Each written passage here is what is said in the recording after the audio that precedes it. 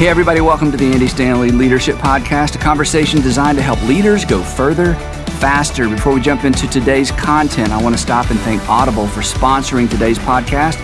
Not a day goes by that I am not on Audible, and if you have not checked out Audible, I've got some great news. You can get a 30-day free trial if you'll go to audible.com/leadership. Now, on today's podcast, we're going to conclude our two-part conversation with Clay Scroggins on the topic of how to lead when you are not in charge. Well, Clay, the first time I heard you talk about this topic, I thought to myself, this should be a book. And fortunately, you were thinking along those same lines.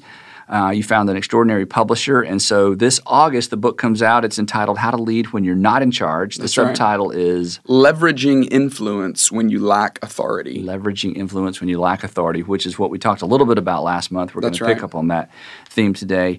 Now, as we've said, this is a really, really important topic because very few people are ever actually completely in charge of anything. Although there are a lot of people in our audience that think, no, that's not the case, and one day I'm actually going to be in charge. So statistically speaking, there are far more people not in charge than who are in charge. So the good news is you have an enormous audience. That's exciting. For that this is book. Exciting.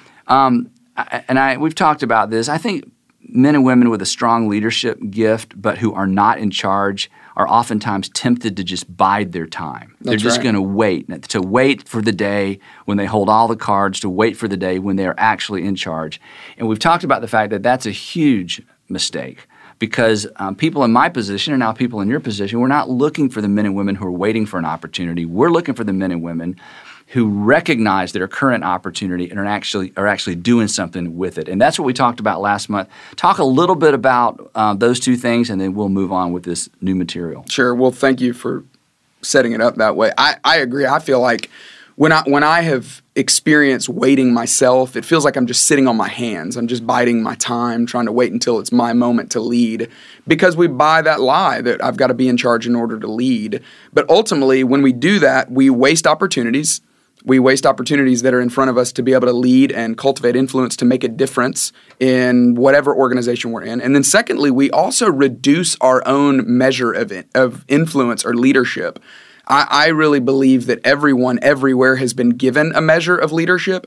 And when I wait, I don't become more of a leader. I actually become less of a leader, which for me, looking back on my opportunities in leadership, it's filled with regrets of moments when I've waited. And a lot of times in church world, we wait out of honor or respect for the people that we work for.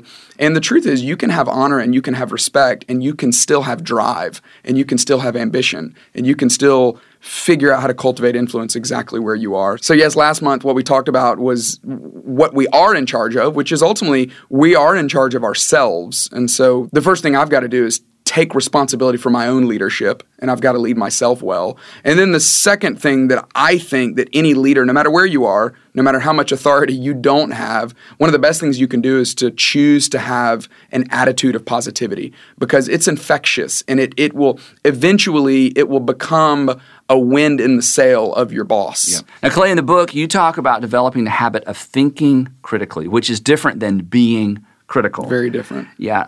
Don't you think it's true that leaders who aren't in charge are often quick to criticize? Yes. And I think part of that isn't it true? It's easy to know what needs to be done when you don't actually have the authority to do it. That's right. I mean, I remember sitting in so many meetings thinking, wow, if I was in charge, I had such extraordinary clarity.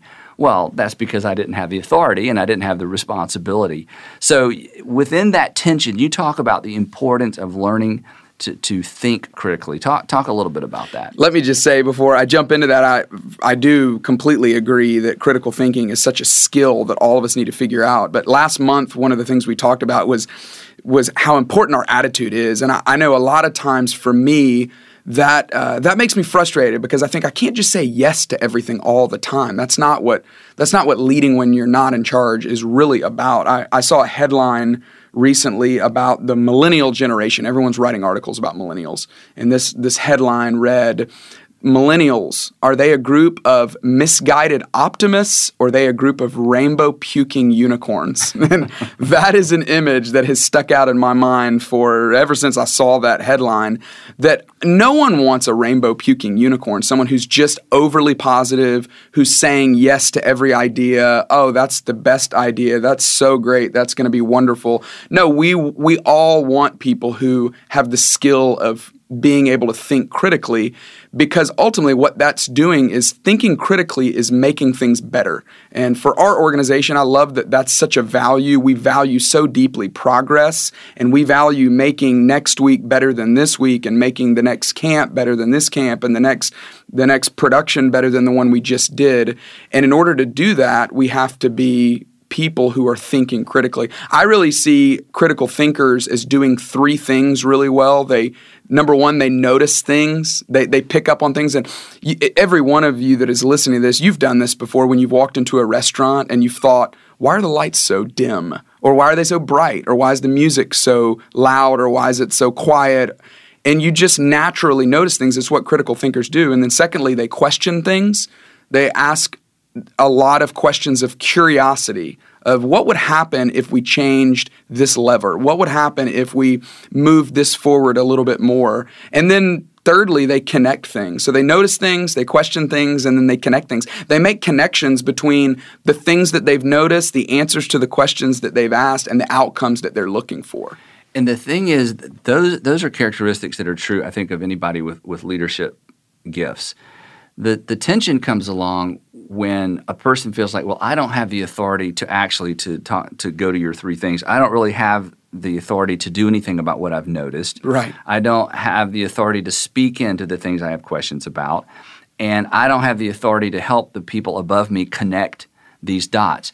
And so in that moment, there's a decision to be made. And the decision is, am I going to push ahead and try to move ahead and influence ahead anyway? Or am I going to throw up my hands and say, yeah, well, one day when I'm in charge, I'll be able to do something about all of these observations. So what do you say to the person who feels like every time I bring it up, I get shut down? Every time I try to connect the dots, nobody wants to talk to me. And they're right on the verge of just saying, you know what, I'm just tempted to sit back and, again, play in my own little sphere of influence, but I'm not really even that motivated to do much in the sphere of influence I have. I would say take a different approach. Maybe the last approach you took didn't work because of the way you handled it. That ultimately the head coach of every team wants the team to win, and the leader of every organization wants the organization to get better. But a lot of times we have to work around the ego of the leader and the pride of the leader and the feelings of the leader. But that doesn't mean that we should just throw up our hands and say, well, I'm not going to try. I completely agree. Approach is everything. Approach is everything. It's not just the content. Approach is everything. Everybody, in our audience who's married, you get this. Everybody in our audience with kids, you get this. If you don't take the right approach with your spouse, you end up apologizing even though you were correct. If you don't take the right approach with your kids, nothing happens even though you're correct. So absolutely, approach is everything. So next time you're in a meeting and you have a moment where you go, hey, I have noticed something. I have been curious, asked a question. I've connected something. You need to think through, how are you going to approach your boss with this? How are you going to approach the person who ultimately is in control of the decision that's made? And it's in that moment that you have to decide, have I cultivated enough influence to be able to move the needle, to be able to move this meeting forward the direction I think I have. And if you give it a shot and you get shut down, the key is to get back up again and to say, hey, I'm going to try again, but maybe I'm going to try in a different way. Yeah, I heard you say one time that the line between critical thinking and being critical is razor thin. Yes.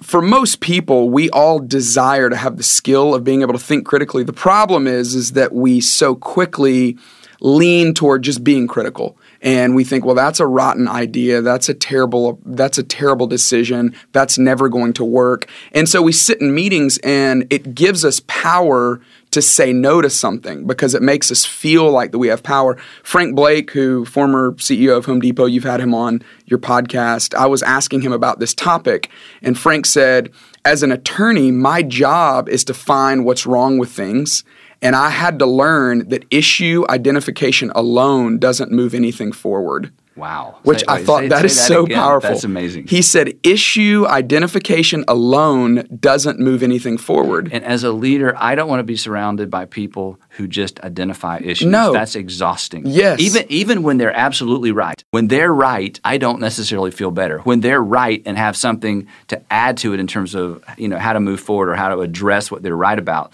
that's different. That's powerful. Issue identification alone does not move anything forward. Now, Clay, when you shared this content with our staff the first time, you spent a good deal of time talking about the importance of rejecting passivity.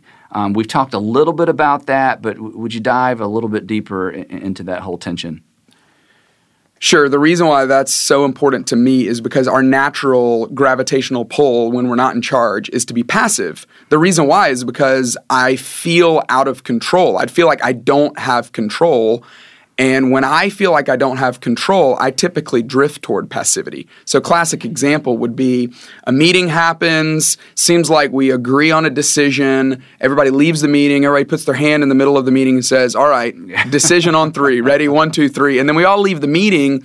And as a person that loves progress, I go, okay, well, I'm going to start working on the decision we just made. I'm going to start putting legs to the idea that we just said we're all going to try. And then what naturally happens, everyone has experienced this, but a week later, 2 weeks later, the boss swoops back in and says, hey, we're not going to do that the way we said we were going to do it. And that's naturally frustrating because I feel like, well, I've spent time thinking about this. I've spent time working on this. We've sometimes spent dollars executing the decision we've made. And what happens is the next time we have a meeting and decide on an idea, I'm going to be less likely to go work on it because I feel out of control. I feel like, well, if he or she swoops back in and changes the decision this time, I don't want to have lost anything. And so I just get passive.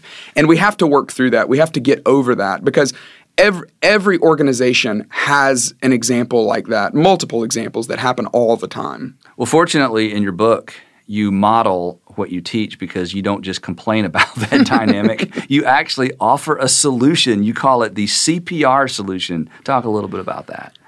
Yeah, I gave it that name just because it does feel like resuscitation. It feels like you're resuscitating your activity in a sense, and it is an acronym for 3 words that you would choose, that you would plan, and that you would respond, that you would have CPR. You would put some CPR to your passivity, or to your activity, I should say. The first one, the C, that you would choose. What I've been trying to do is to initiate and to choose something, to pick up anything. Because ultimately, I'm not going to add any value if I'm not working on anything.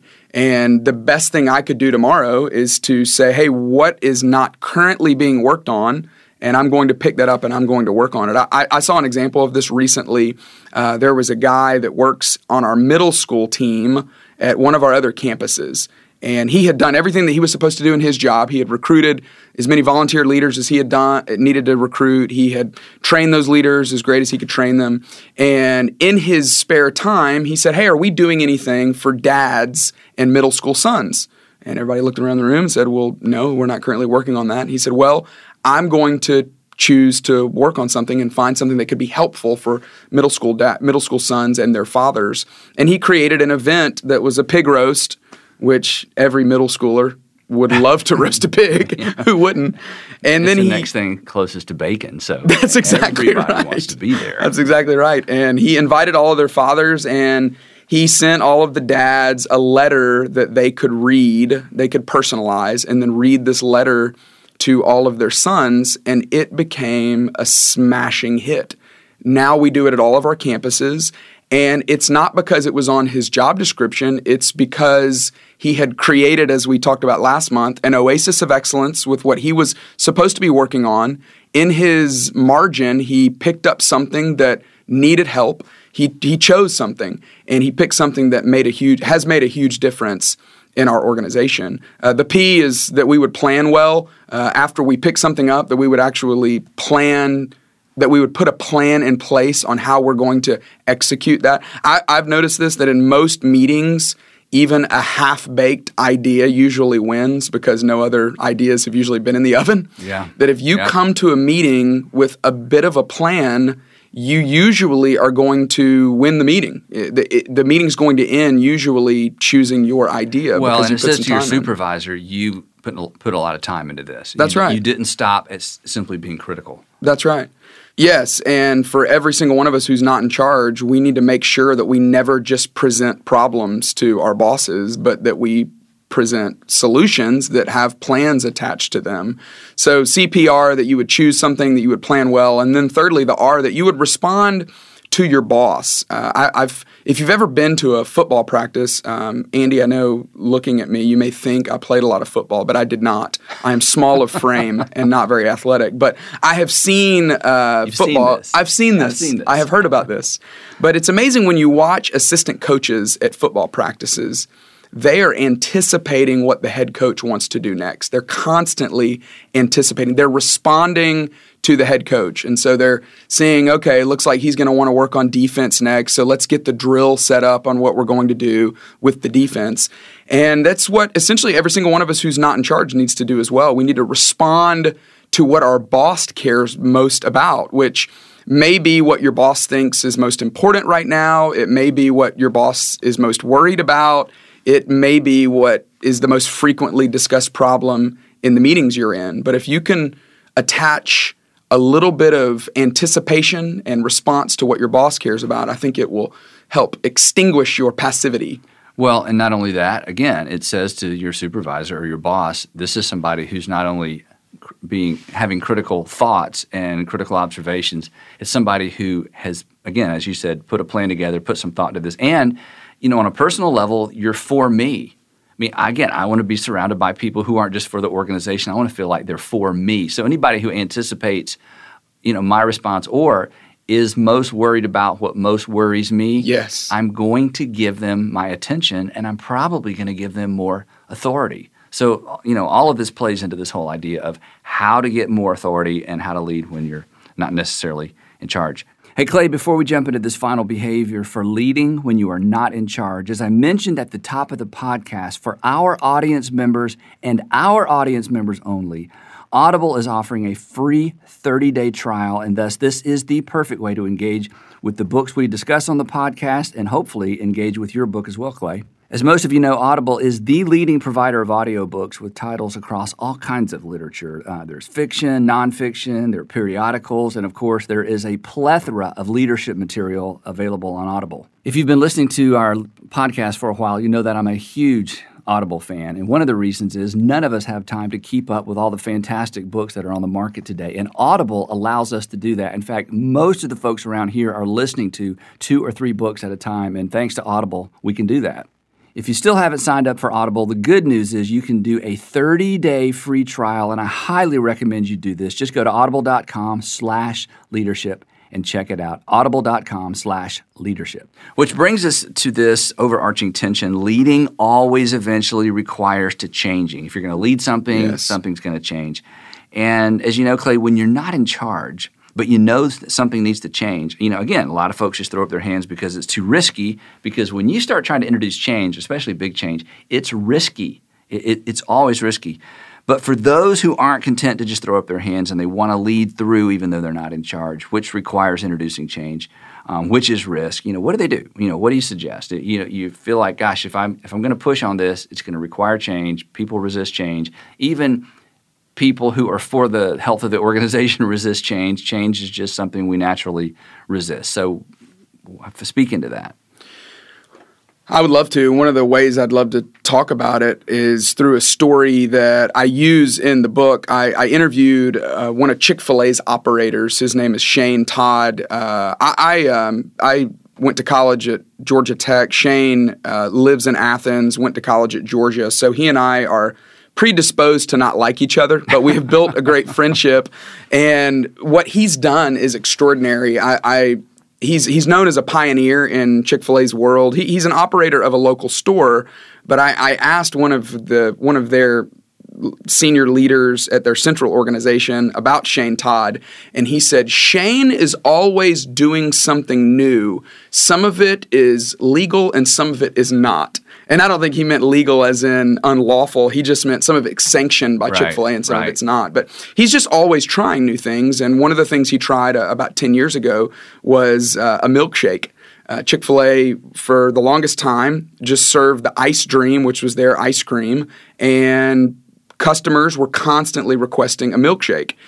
And Shane ultimately got tired of their menu strategy team not having rolled out a milkshake nationwide, and so he said, well, we're going to figure it out for our store. And so he pulled the levers of creativity and innovation at his own store and came up with a way to meet that customer demand through what they had in their store. And so he just bought some Hershey syrup and some whipped cream and cherries to put on top of the milkshake, and he created a milkshake before they launched it nationwide. A couple of the things I learned from Shane talking to him about this was he used this as an answer to something that Dan Cathy was very passionate about. Dan Cathy was very passionate at the time and still is, but had just been starting to talk a lot about second mile service and how they wanted to create a great customer experience. And so he used this change to be an answer to something Dan Cathy was already interested in. Or perhaps he used it as an excuse to do something he wanted to do. And is there a difference between the two? I'll let the listeners decide. No, there's not. But that is the point. That's right. Did something. He didn't just launch off on an idea, nor did he throw up his hands.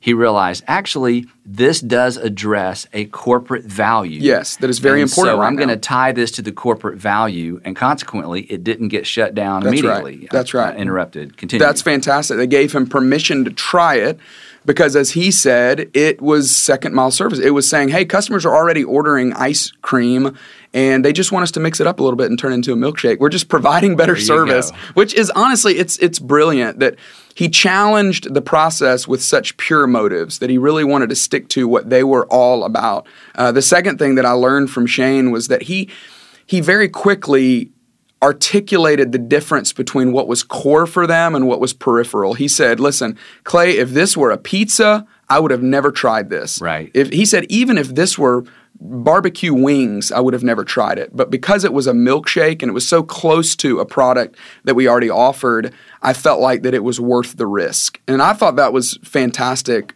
that he identified that so early on. And then the last thing that I learned from Shane was how well he communicated. You know, when you're trying something new that your boss may or may not be willing to sign off on yet, how you communicate about it is so important. You can't tell everyone, but you can't tell no one.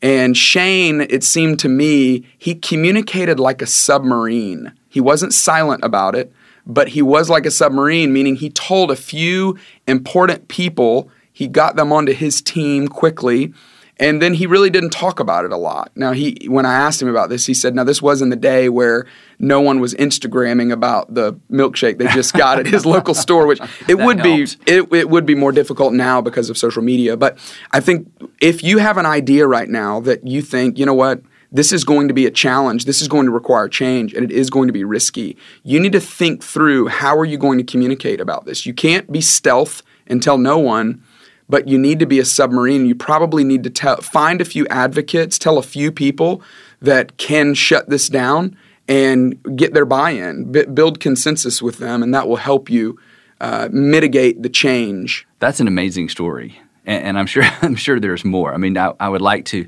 have been a fly on the wall when he talked about it for the first time outside the context of his store. And again, here's a great example of a great idea trickling up. That's right.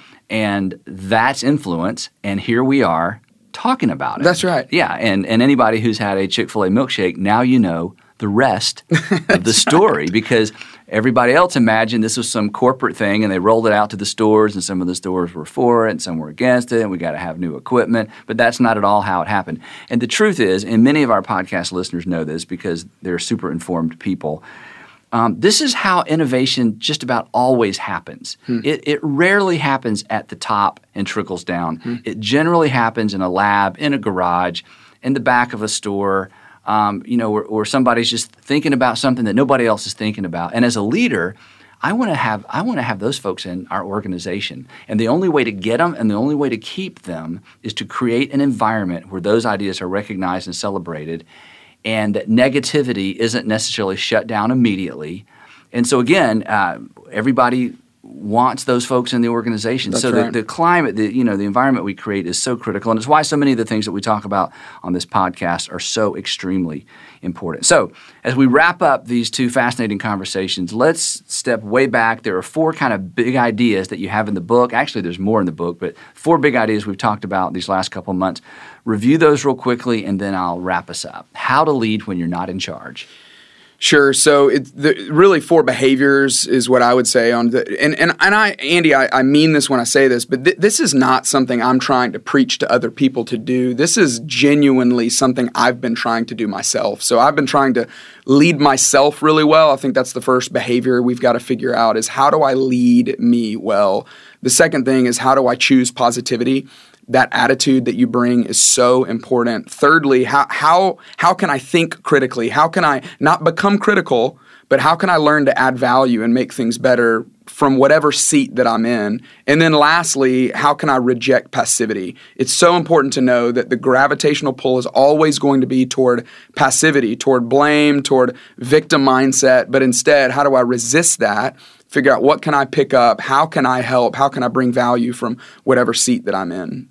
And I guess another way of saying all of that is good things don't necessarily come to those who wait. That's exactly right. You got to step up. You can start today. That really is the truth. Yeah, you can. Absolutely. Wherever you are, whether it's your garage, your oasis of excellence. Oasis of excellence. That's right. Clay, this has been fantastic. Thanks so much for your time. And mostly thanks so much for your insight. Hey, to all our listeners out there, thanks for joining us. And to hear more on this topic and to learn more about Clay's fantastic book that's coming out, How to Lead When You're Not in Charge, you can go to clayscroggins.com. That's clayscroggins.com. And be sure to join us next month for another fascinating conversation designed to help you and your team go further, faster.